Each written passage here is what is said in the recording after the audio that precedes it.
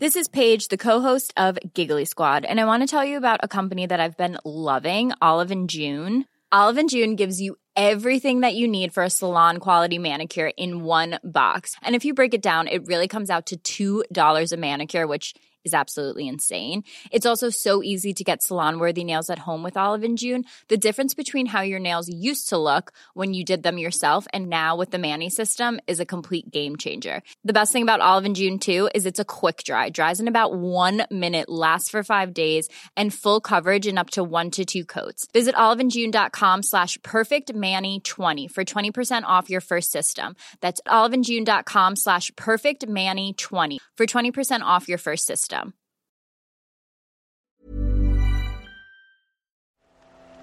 The Telegraph. Podcasts.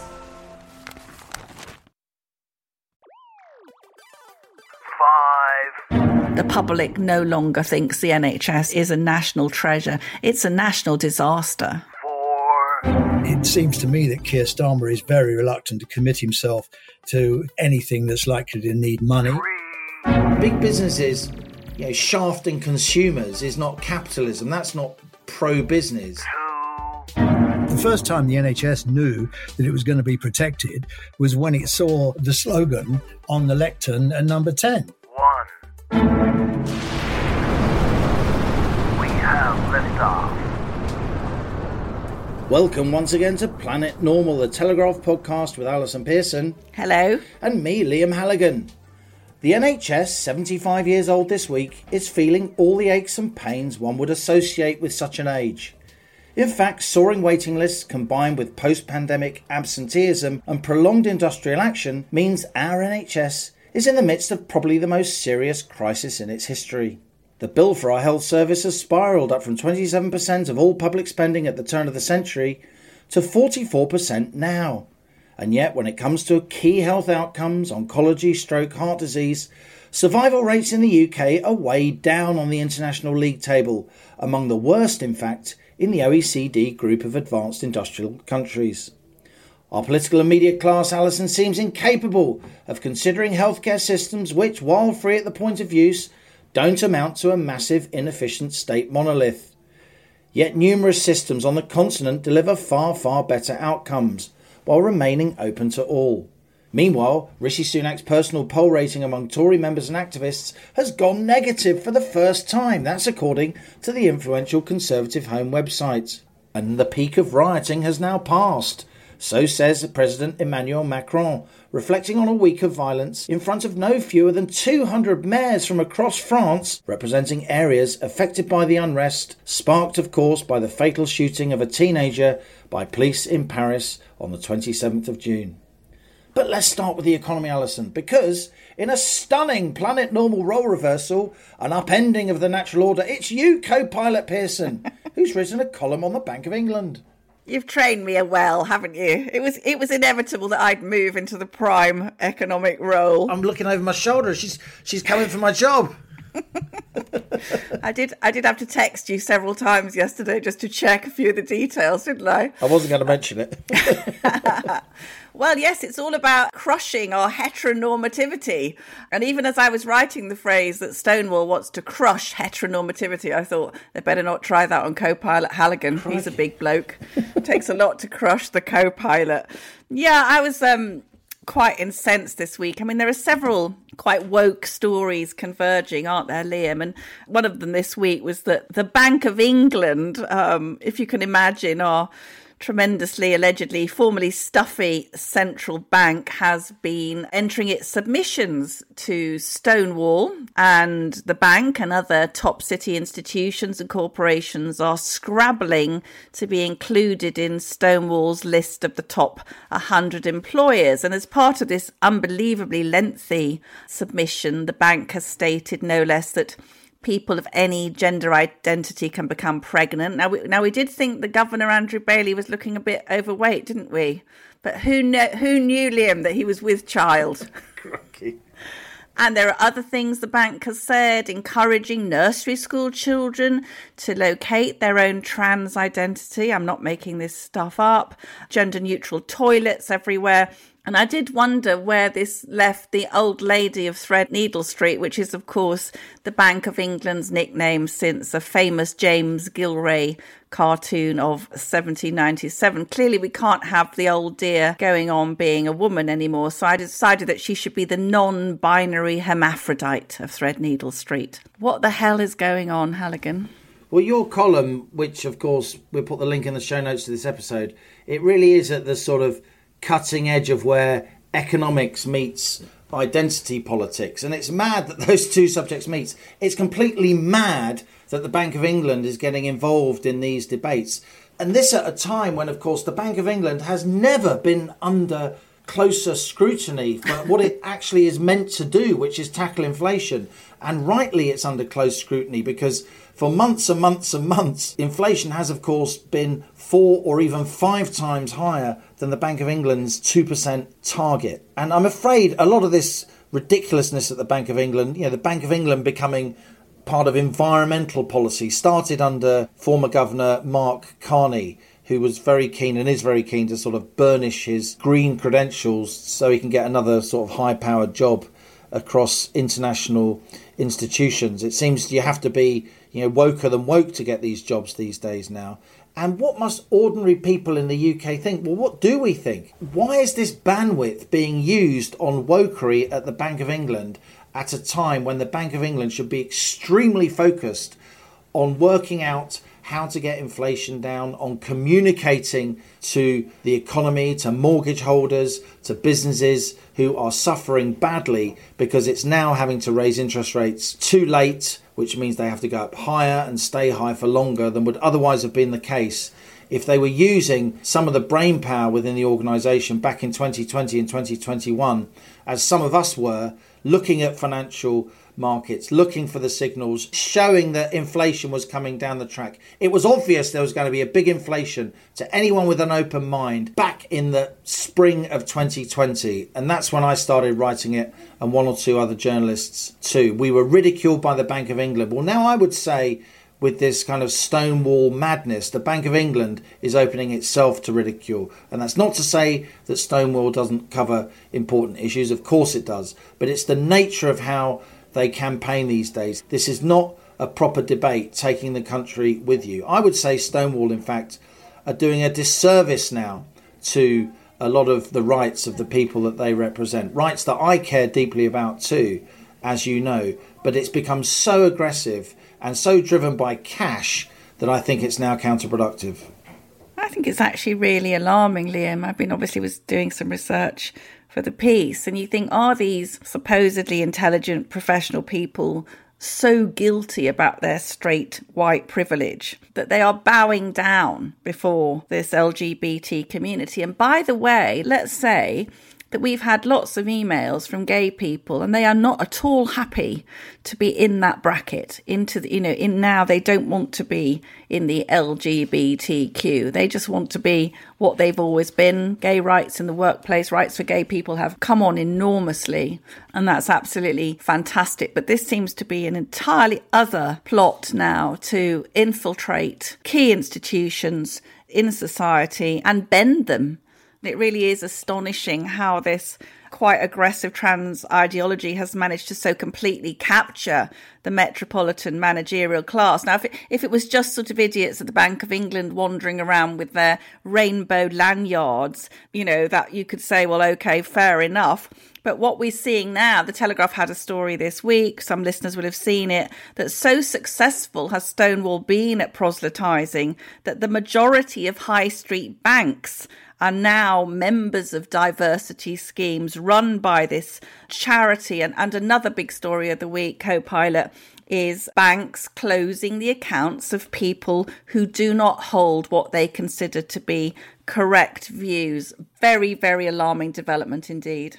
It certainly is. And it's part of a sort of broader economic malaise, isn't it? You've now got even the government noticing and calling in the banks about the huge gap between mortgage rates, yes, which are now consistently above 6% for a standard variable mortgage. A lot of people coming off fixes at 1 or 2%, yeah, facing 6% plus, more in some cases, depending on their loan to value and so on.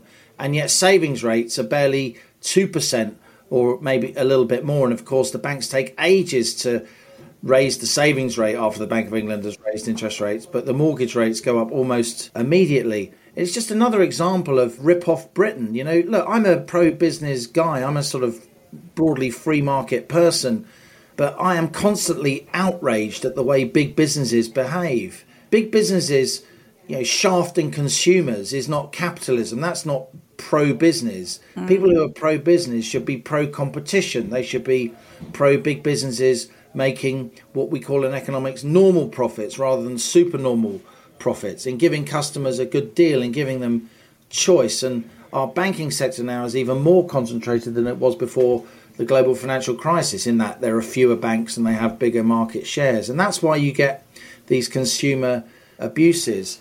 Talking of consumer abuses, Alison, some consumers of British politics now are very negative on our Prime Minister, partly because of the economics, partly because of inflation, partly because I think the Conservatives aren't tackling a lot of these culture war issues.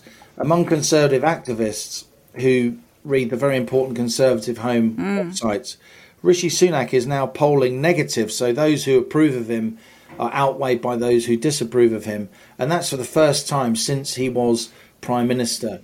And let's be completely clear, Conservative Home is a niche website, but among the Conservative faithful, among the kind of people who have votes in Tory leadership elections and who sit on the back benches, what it says is gospel in terms of how popular politicians aren't and are not. So I think Rishi Sunak now, as a lot of his sort of 5 targets for the end of the year, as if they're not going to be met when it comes to NHS waiting lists, when it comes to small boats, when it comes to getting the economy growing, when it comes to getting inflation down below 5%.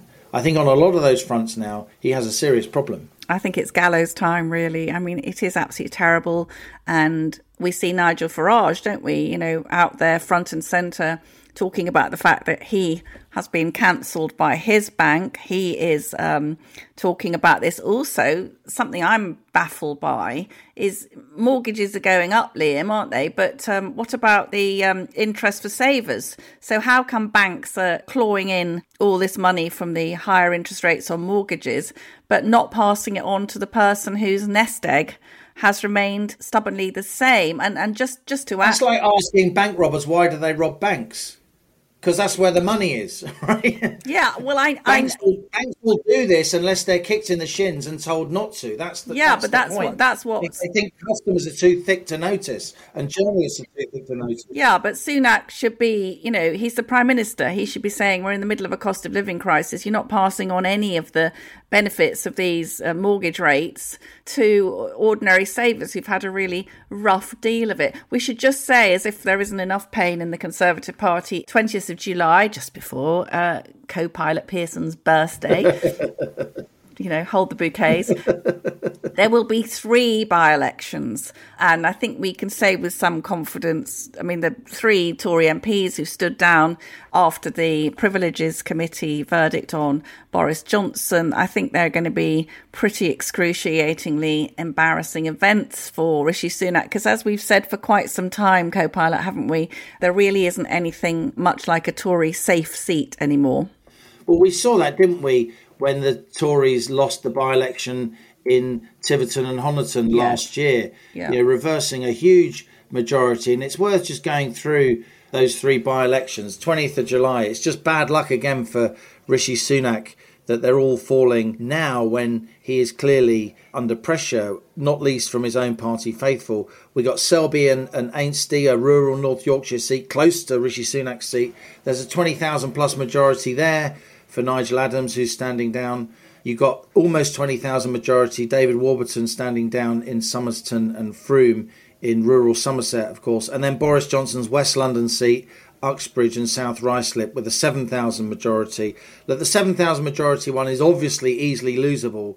But as you say, Alison, so are the ones with majorities either side of 20,000. And what is it going to do to confidence in Rishi Sunak's leadership if the Tories lose on the same day all 3 by-elections and inflation is still high and the economy is about to go into recession? I mean, you say gallows time.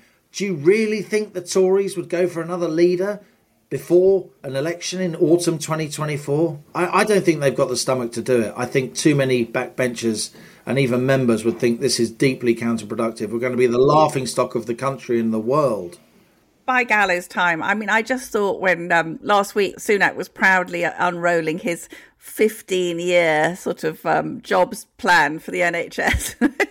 Talk about no jam today. It was like someone in the crematorium, about the curtains are parting and the coffin's going in and they try to order a Chinese takeaway. I mean, you just thought, it's not going to happen, is it? It's absolutely ludicrous. So I'm thinking, I mean, I was never particularly convinced about him anyway, but I think at this point now, when they have nothing to lose, the kind of announcements that they should be making are nowhere to be seen. And they are now literally, Liam, going to put back the £170 green levy onto people's energy bills, which were suspended for a while because of the cost of living crisis. I mean, he could be taking a stand. We're going to come on to the emails later where we have a mum talking about what happened, shocking things that happened in an Essex school with mixed sex loos. You're not allowed to say mixed sex now, Liam, because there are 350 sexes, aren't there? So he could be, as the Prime Minister, standing up and really acting like a Conservative. But the biggest complaint I see coming through from Planet Normal listeners and Telegraph readers, there's Labour, and there's Labour with a blue rosette, as one Planet Normal listener says. That's it. That's our choice. Unless something absolutely extraordinary happens. Starmer is heading for a huge, huge victory. I think the Conservatives could easily lose 150, even 200 seats. It's that bad. So we're looking from Sunak for something, not these 05 targets I've set. No, I mean, the small boats thing is an embarrassment. Plus, we've seen this week, haven't we, this group called the New Conservatives, Conservative MPs, many of them in red wall seats who were elected either in 2017 or 2019. They obviously know, Liam, that the writing is on the wall for them. And they this week were demanding action to bring down net immigration. Because let me tell you, if in 2024 the net immigration figure is announced and it is anywhere near the 606,000 we saw this year, it's absolutely kamikaze. So we are looking at a Conservative Party which has lost its purpose, has no idea how to behave in a Conservative way, and is on the way to well-deserved oblivion.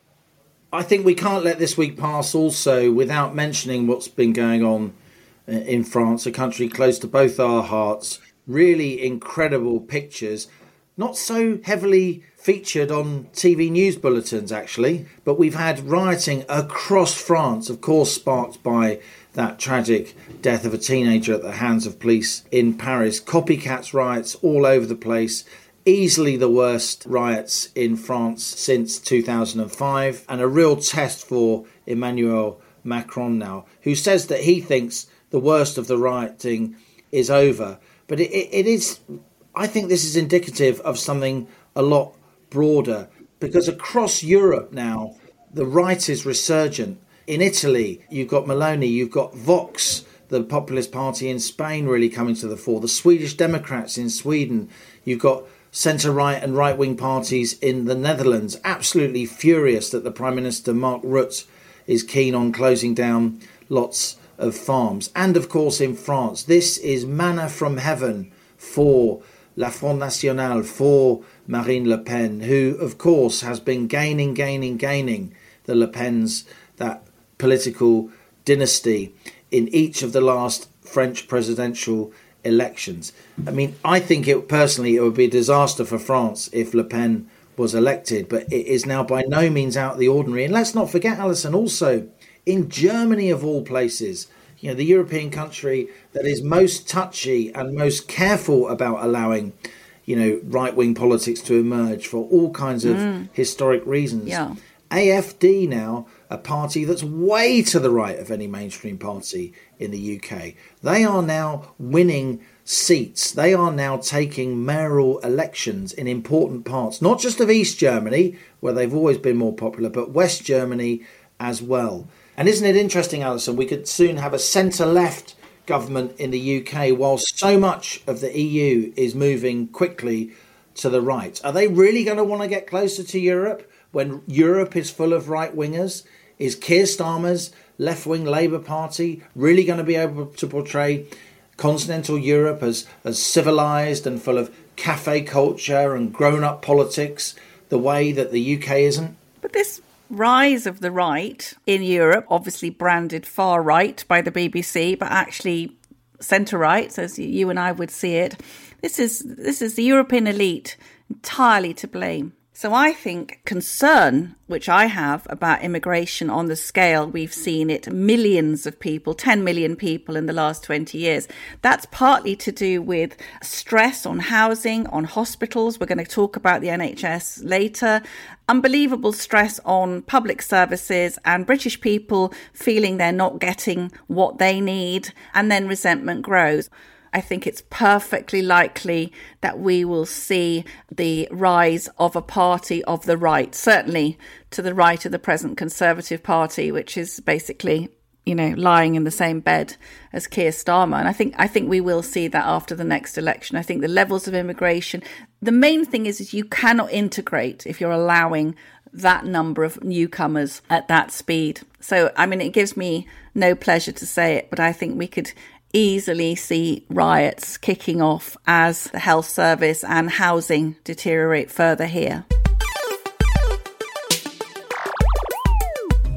Hello, I'm Christopher Hope, but my pals call me Chopper, and you can too. Just dropping into my second favourite podcast to tell you about another Telegraph show, mine. As the Telegraph's chief political correspondent, I spend my days holding politicians to account and asking them about the things that affect you. I speak to top politicians from across the political spectrum, commentators with their finger on the pulse, and of course, my talented colleagues at the Telegraph. So if that sounds like your cup of tea, please search Chopper's Politics wherever you're listening to this. Cheerio!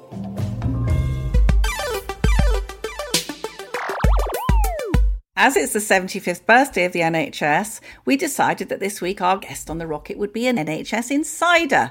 Roy Lilly is a former NHS Trust chair, a health policy analyst, writer, broadcaster and commentator on all things health and social issues. Roy was the vice chairman of West Surrey and North East Hampshire Health Authority and formerly a Conservative member of Surrey Heath Borough Council, where he was mayor in 1988-89. Roy runs the NHS Managers Network, which produces an opinionated free newsletter believed to reach 300,000 NHS managers' inboxes. Roy Lilly is the author of over 20 books on health and health service management. He was an active opponent of the Health and Social Care Act 2012, and Roy was widely credited for introducing the nickname La La for Andrew Lansley, the then Health Secretary. I began by asking Roy Lilly, what is there for people to celebrate as the NHS turns 75 with record waiting list, patient satisfaction at a low ebb and strikes? Will the NHS live to see its 100th birthday?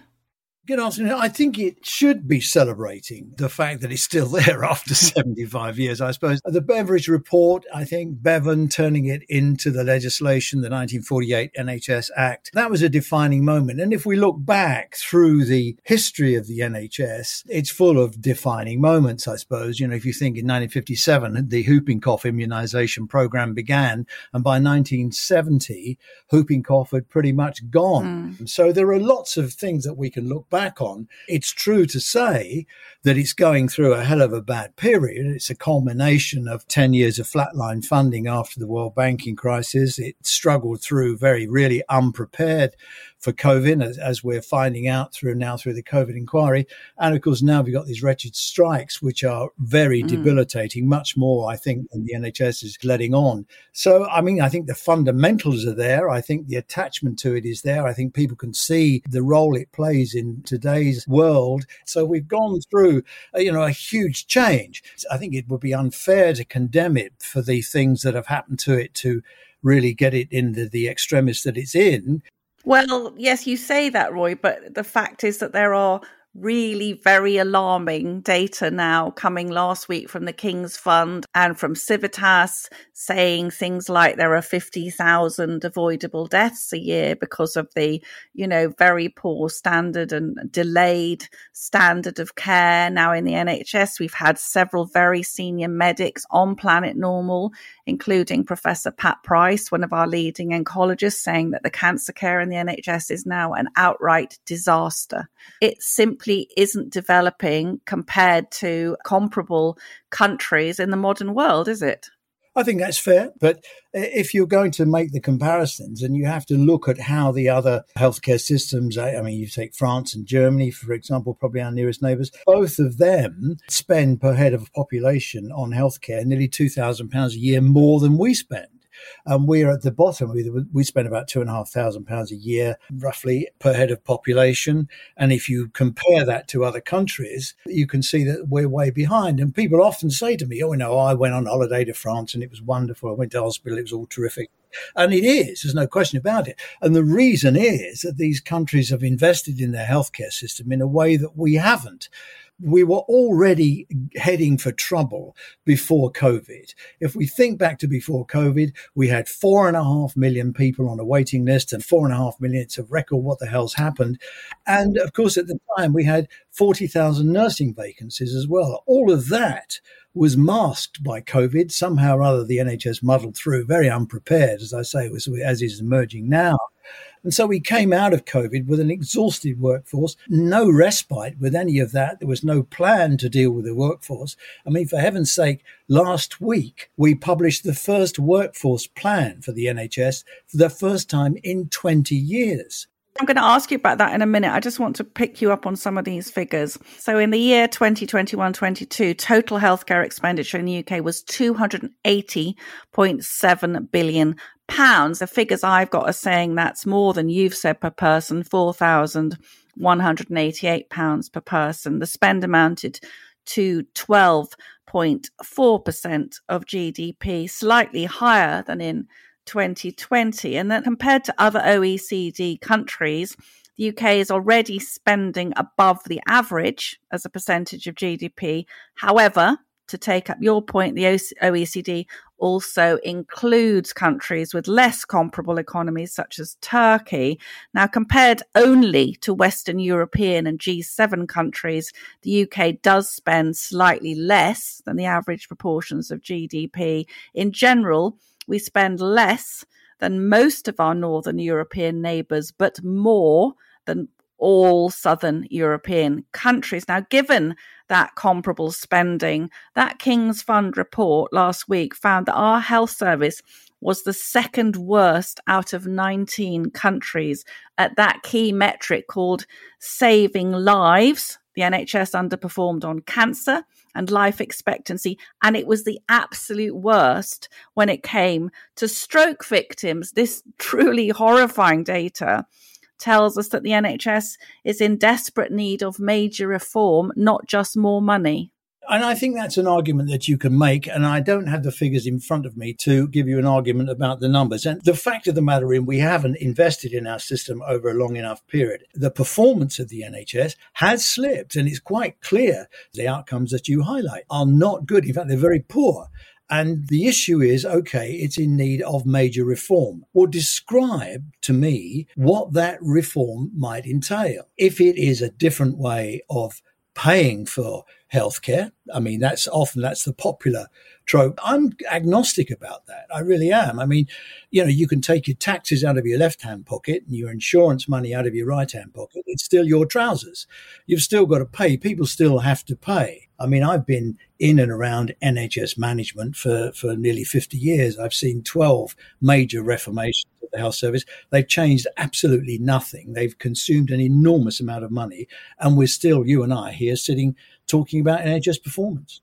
Coming to this 15-year workforce plan announced last week. Now, some of us would say the Conservatives should have started training a lot more doctors, nurses, midwives 13 years ago when they first got into government. It's a fine time to start saying now that we need a workforce plan. There are all these managers in the NHS, Roy. In other industries, people would be actually having to do workforce planning. They must have been onto this for a long time, and we've got these huge vacancies in things. Is this new workforce plan enough? And what should happen in the meantime before all those desperately needed staff arrive on the scene? The NHS can't have a workforce plan unless it gets buy-in from the Treasury. Now, this workforce plan that's been published is the first one for 20 years, and it's taken over 5 months to get published. The NHS has been working on a workforce plan, and I've known people that have been working on it for some time. They've not been able to publish it because it's been held up in the Treasury, because the Treasury won't underpin the cost of doing the workforce plan. It's only funded for 5 years. It's 2.4 billion, which is no small beer, but this is a long rollout. To answer your question, what difference is it going to make right now? I shouldn't think any. So the plan to double everything, that'll take a couple of years for the unis to get themselves sorted out. And then, of course, the trainees have got to feed through. There is a plan to try and shorten the foundation courses of medics from 5 years to 4. In the meantime, 15% of staff are now coming in from overseas. The point to make here is that there is a global shortage of healthcare people. It's a global phenomenon, a global problem. One hospital in America last week closed because they couldn't get the staff. We've got Australia coming over here, pinching our nurses and all the rest of it. And if you're young, who wouldn't want to go and work on Bondi Beach? I absolutely get that. So we have that problem in the short term. I mean, we've even been taking nurses from Nepal and Nigeria that are both red list countries under the World Health Organization's list. And the WHO says, please do not recruit people from these countries because they haven't got enough nurses of their own. But we're doing it. I mean, in the short term, there is one golden thing that we can do, and that is for the NHS to learn to be a much better employer, because we are losing too many exhausted, knackered people who are saying, do you know what, it's not worth a carrot, I'll go and work somewhere else. And it's happening, and we've got more people leaving. Last year, the figures were horrible, and we've got more people leaving now than we've, before retirement age, than we've ever had. So trying to get these trusts become better employers, it would be my number one priority. Do you dispute there's any problem? I mean, just to take one thing at random, the NHS spends at least 40 million a year on 800 diversity officers, while the NHS is, as we know, one of the most diverse organisations in the world. If we see nurses on inadequate pay, not enough staff, why would the NHS be paying large salaries to people who don't contribute to frontline care? Now, this NHS senior source said to me, HR departments are often working against NHS management with their various fashionable agendas and political activism. Is there any truth in that? The simple answer is that the diversity aspects of employment in the NHS, it's a matter of law. And there are things that you have to do. And in a big organisation employing 10,000, 12,000 people, you've got to have somebody doing it. Is there no truth in that at all? Are you literally saying, when we look at other health services, everybody knows you go to Germany, you go to France, you go to Switzerland, you've got a fantastically responsive health service, which isn't letting 50,000 people die avoidable deaths every year. There's no truth in any of this, that other systems, they're only better than ours because of the money, are they? That's not what I'm saying. What I'm saying is that the damage that's been done, the reason the NHS is unable to cope with present demand is primarily because of the damage that was done to the system before COVID. The impact of COVID, lockdowns, inaccessible health services. Am I saying that money is the only answer? No, I'm not. We have to get the recruitment piece sorted out. We have to get the retention piece sorted out. We have to get the strike sorted out. We have to get the waiting list sorted out. I mean, every day that there's a strike in the NHS, about 100,000 people get knocked off the waiting list. Yes, but other countries, Roy, did not close down as much of their health systems as we did. And we came out of it with huge waiting lists. So I think lockdown actually saw areas of the NHS not performing, while the front line was excellent. Other areas were not doing the same as other European countries. Yes, I agree. And you've got the wrong person on to talk to. You've got to get a politician on who made those decisions. Did the politicians I want to know this. I really want to know this. Who said it's okay to switch off radiotherapy? Who said that? Because tens of thousands of innocent people will have lost their lives because their healthcare was shut down while large parts of the NHS became a COVID-only service. Was that a politician? Was that Matt Hancock who gave that instruction? I have no idea. You'll have to ask Matt Hancock. But I can tell you this, the decisions to circle the wagons around the NHS, to so-called protect the NHS, the first time the NHS knew that it was going to be protected was when it saw the slogan on the lectern at number 10. Nobody in the NHS said, close us down. No GP said, don't let people come to us. These were political decisions. These were decisions that were made, I think, probably in good faith by the epidemiologists and so on. It was a political decision because there was concern, I think, based on what had happened in Italy, where in the early stages, where the hospitals were just completely overwhelmed and they didn't have the capacity. And these were political strategic decisions that were made to preserve the NHS capacity if the coronavirus looked like it was going to overwhelm the NHS. As it happened, it didn't. And now we'll find out from the coronavirus inquiry whether or not these decisions were the correct ones. And of course, everybody's wise in hindsight. Well, no, there were plenty of people around the world who were wise in foresight and didn't close down lots of the cancer services. The government also requisitioned private hospitals at the cost of hundreds of millions of pounds, and many of those private hospitals were not used. We're at a situation now where even Labour Shadow Health spokesman Wes Streeting is saying, I'm not going to pretend the NHS is the end of the world anymore, and a Labour government will reform it. Do you think that Labour has got a better chance of bringing in meaningful reform? Because in a way, the NHS is Labour's baby. Well, I mean, as far as Labour is concerned, I have no idea really what they're going to do. I mean, it seems to me that Keir Starmer is very reluctant to commit himself to anything that's likely to need money. And, where will money come from? I mean, Streeting is talking about recruiting nurses and doctors off the back of changing the tax arrangements for non-DOMs. Well, I don't know much about non-DOMs, but I do know they're not stupid enough to sit here and watch their tax arrangements be changed. Most of them will be well gone before Streeting gets within a sniff of Downing Street. So I don't think that's going to work. There isn't a Labour policy to compare it with, really. So I don't know. I think in public perception terms, probably Labour would do better.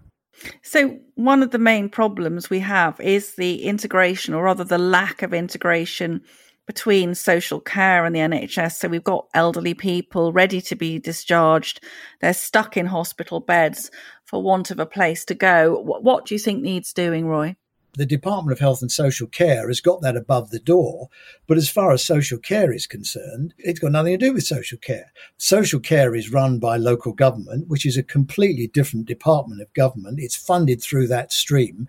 And the Secretary of State for Health has virtually no control over it, whatever. And indeed, Matt Hancock brought this out in his evidence to the COVID inquiry last week when he said, I was trying to deal with care homes and had no power, no line of sight. I didn't even know how many care homes there were. It's worth pointing out that the NHS workforce plan does not mention anywhere social care, simply because it doesn't employ anybody in social care.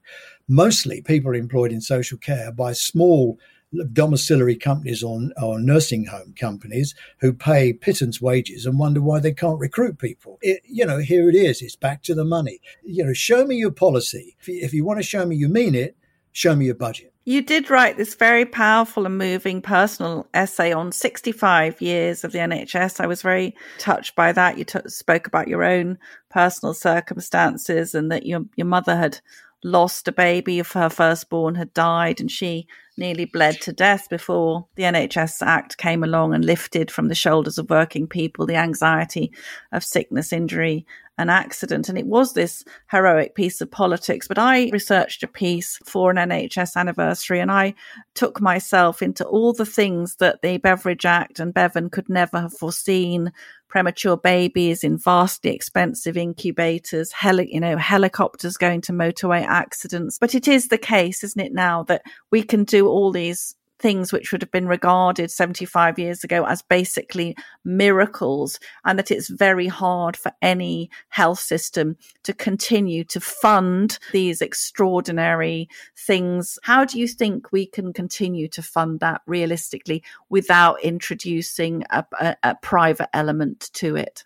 Well, with great difficulty, I would think. I mean, it's worth remembering what Bevan told the House of Commons on the night the great defining debate and the vote was taken to pass the 1948 bill into law. He actually told the House of Commons that healthcare will become cheaper because all the people that have got problems, we'd fix them all up. Nobody else would get ill and everything would be all right. Now, how much money has that saved in social care? Because elderly people have been able to get on, look after themselves and lead a normal life. So there's a kind of an upside to it as well.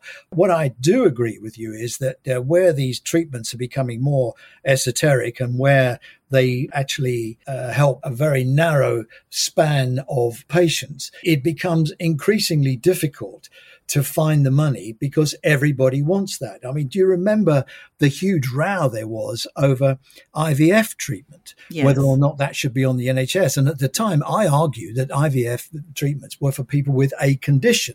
The condition was that they weren't able to create children. And that was not an illness in the same way that baldness is a condition. It's not an illness. But of course, the NHS has taken those things on. You do get into this situation where you have a moral and ethical dilemma over who do you fix up and who do you not fix up. Roy, we're straying into other matters. Is Rishi Sunak going to hit his target of reducing the NHS waiting list?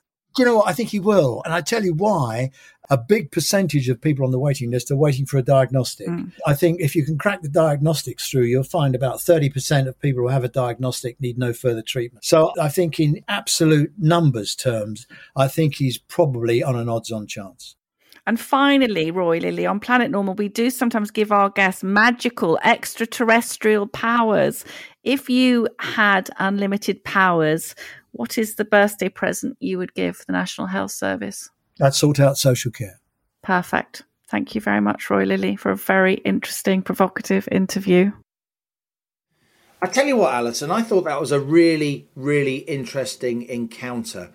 You know, Roy Lilly is an extremely knowledgeable bloke, but he's very much a creature of the NHS. He's been a health sector consultant, held many senior positions for many, many years. And given that he is an NHS insider, I do actually think he is more willing to criticise than most other health insiders, though clearly, you know, he was trying to push back on some of the evidence that you were coming up with. But I do think that was a really good exchange of views there at a crucial time in the NHS's history, not least as we celebrate, or at least mark, its 75th anniversary. Yes, it was. I am so exercised by this 75th NHS anniversary. 75 years ago yesterday, and R.M. Bevan inaugurated the National Health Service. Everybody, irrespective of means, age, sex or occupation, shall have equal opportunity to benefit from the best and the most up-to-date medical and allied services available. And as Roy said, Bevan got most things right, but one thing that he got very, very wrong was that the NHS would cure people very quickly and demand would drop. But as we know, Liam, over the last 75 years, demand has risen inexorably. You know, I gave some examples in my column yesterday.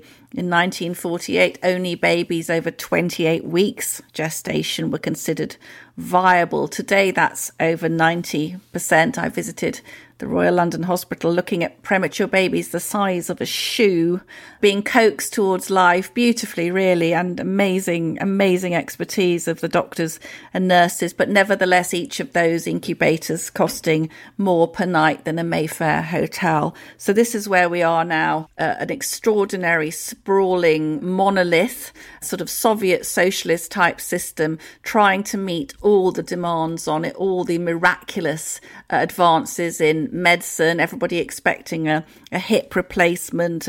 And so the miracles of 75 years ago are today regarded as perfectly standard issue. But the reason I'm exercised, Liam, and very, very upset, and perhaps was quite testy with Roy, is because yesterday we saw, big service celebrating the NHS at Westminster Abbey. What the hell are we doing? No other country in the world has a ceremony to honour its health service. They have properly funded state-private funding of health services that actually work, health services that don't kill tens of thousands of people a year who have treatable diseases. We have a complete catastrophe in this country, in our health service. It's not just not very good, it's positively dangerous. And as Professor Pat Price, one of the country's leading oncologists, keeps telling us, Liam, cancer care alone is a disaster. So there are tens of thousands, maybe hundreds of thousands of men, women and children who should be alive today and are not because of this thing we call affectionately our NHS. I don't feel any affection for it at all. I think we are labouring under a criminal delusion in this country, and I do think people are finally starting to wake up. Most people now either have had a bad NHS experience or they know friends or family who've had a terrible NHS experience. And just to end, Liam, I was in GB News last week and one of the young producers said that his father last week, who is an amputee, was in Medway Hospital sitting in his own faeces for 2 hours crying. That is the image we should be thinking about on the 75th birthday of the NHS. I think this kind of manic celebration stems from the fact that back on the 5th of July 1948, the NHS was the first health system of any Western society to offer free medical care for the entire population. But to say we're the best in the world is a bit like saying that we should win the World Cup every 4 years because Britain invented football. And of course, that wouldn't get us anywhere. What gets you somewhere is hard work, truth-telling, taking difficult decisions and leadership. And so much of that is absent. We have to tackle this problem from a non-ideological perspective, understanding that there are so many decent examples of healthcare across the continent. It's not just a choice between Britain and the stripped back, not free at the point of use system of America. We don't need to compare ourselves with America in this context.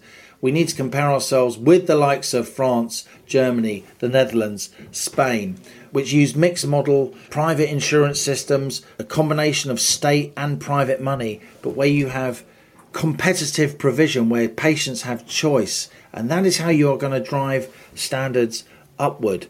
And we need to examine why it was.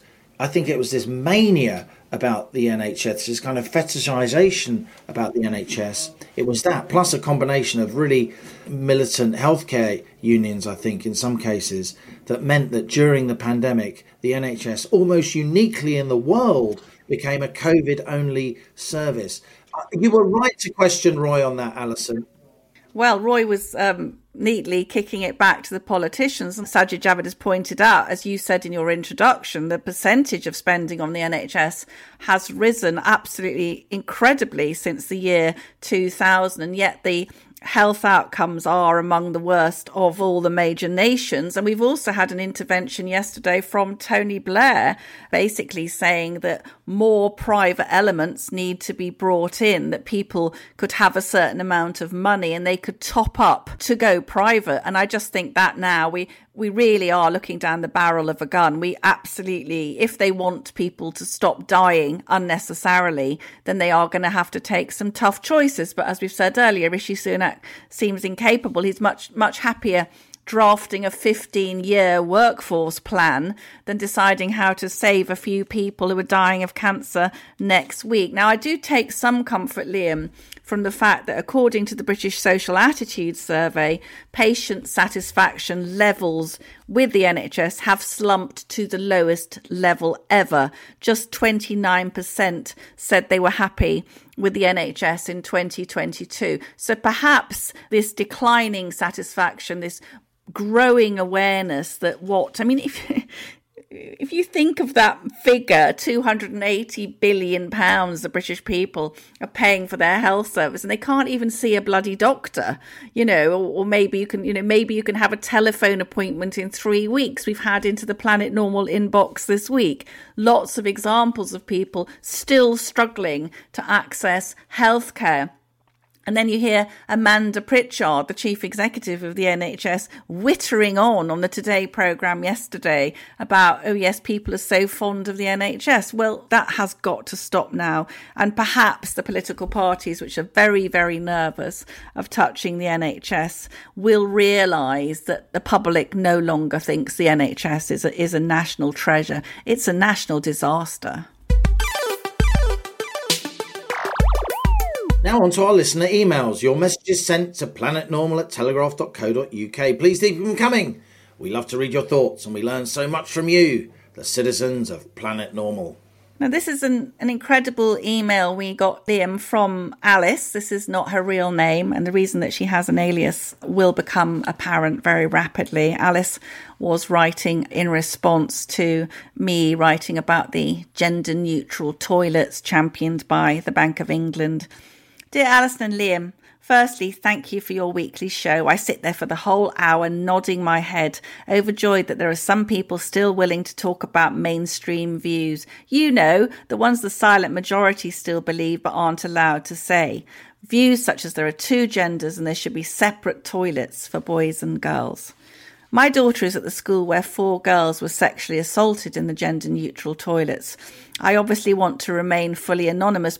The sad thing is my daughter Izzy blindly accepted these new arrangements, only saying that she won't go to the toilet at school anymore and refuses to do things such as change her sanitary towel at school due to the fear of boys hearing her in the cubicle and being silly about it. I had to buy Izzy those massive nighttime sanitary towels for the daytime at school, so she won't need to change it. Like you say, Alison, although Izzy finds all the gender stuff absolute madness, she is prepared to be appeased and prepared to not change her sanitary pad all day without complaint, just to not cause offence. I asked Izzy why she doesn't complain to staff, and she said it's because she'd be called a transphobe. It reminds me, Liam and Alison, of when we were all COVIDiots, which was at least a change from being called racist, homophobic and transphobic. My Izzy calls herself a feminist, but she's a feminist that is now too scared to stand up for her right to go to the toilet during the day. The fact is that, yes, most men and boys do not mean girls and women harm, but this ridiculous arrangement allows the few who do mean harm to have easy access to vulnerable girls in their supposed safe place.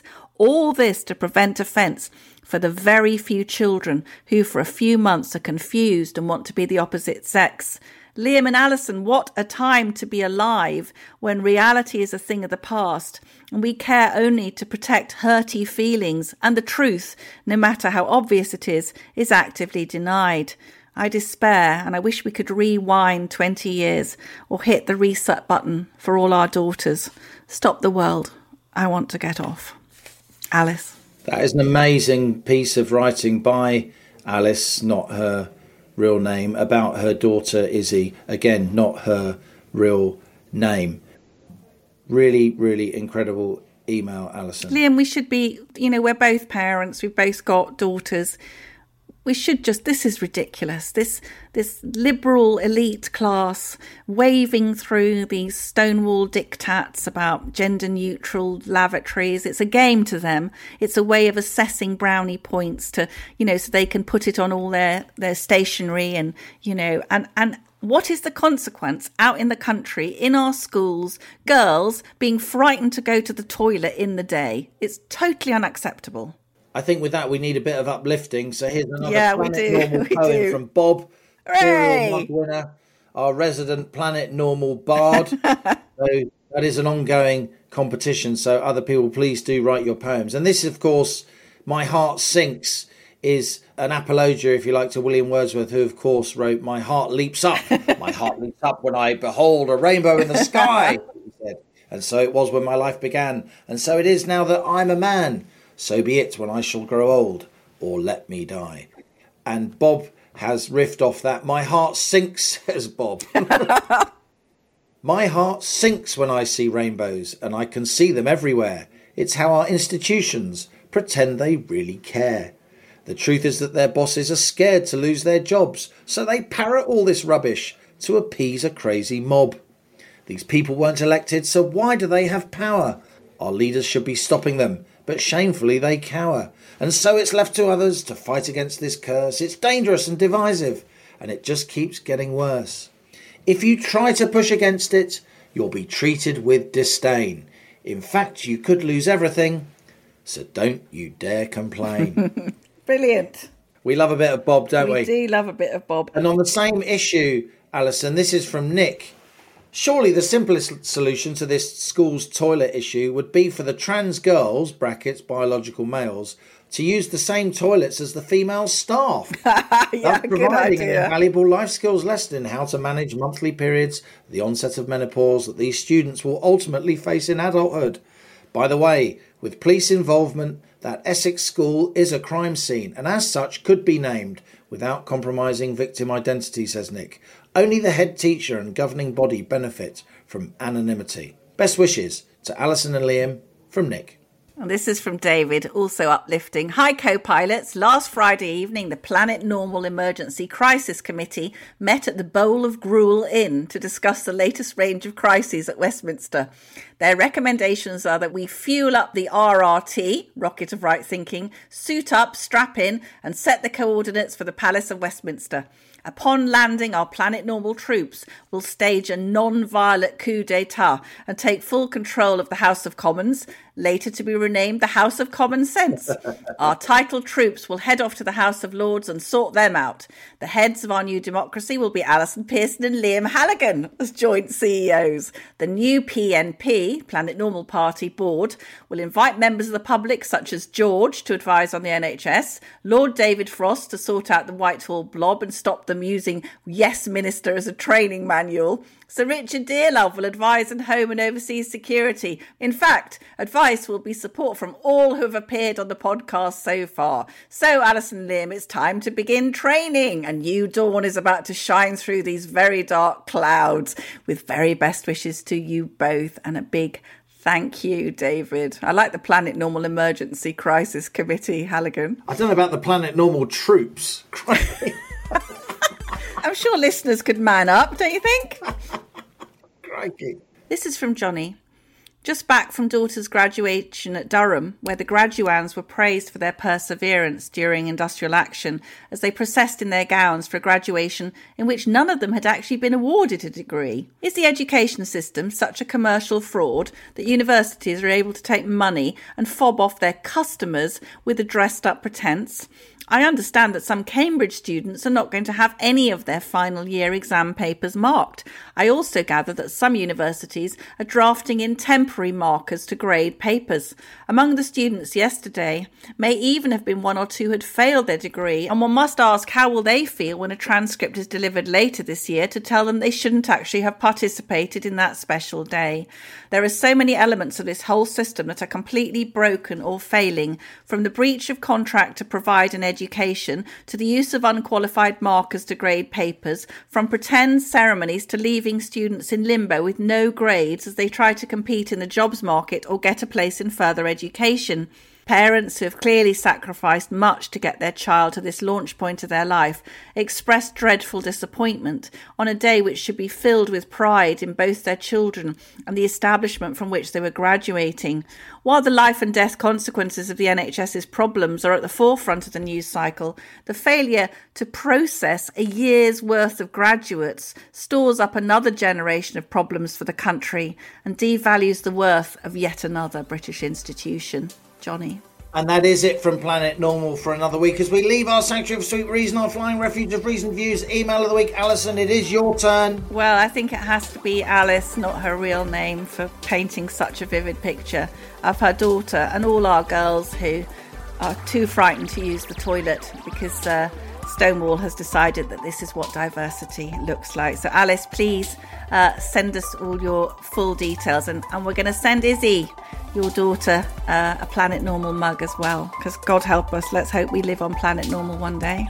And if you enjoy Planet Normal, please do leave a rating and a review on Apple Podcasts or Spotify. And as we speed away from our beloved Planet Normal and the madness of planet Earth comes back into view, thanks as ever to our producers Isabel Bouchard, Elliot Lampitt, Cass Ho and Louisa Wells. Stay safe and in touch with us and with each other. Until next week, it's goodbye from me. And it's goodbye from him.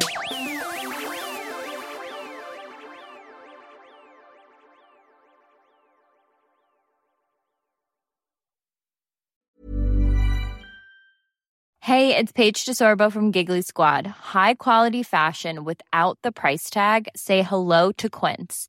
I'm snagging high-end essentials like cozy cashmere sweaters, sleek leather jackets, fine jewelry, and so much more. With Quince being 50 to 80% less than similar brands. And they partner with factories that prioritize safe, ethical, and responsible manufacturing. I love that. Luxury quality within reach. Go to quince.com/style to get free shipping and 365-day returns on your next order. Quince.com/style.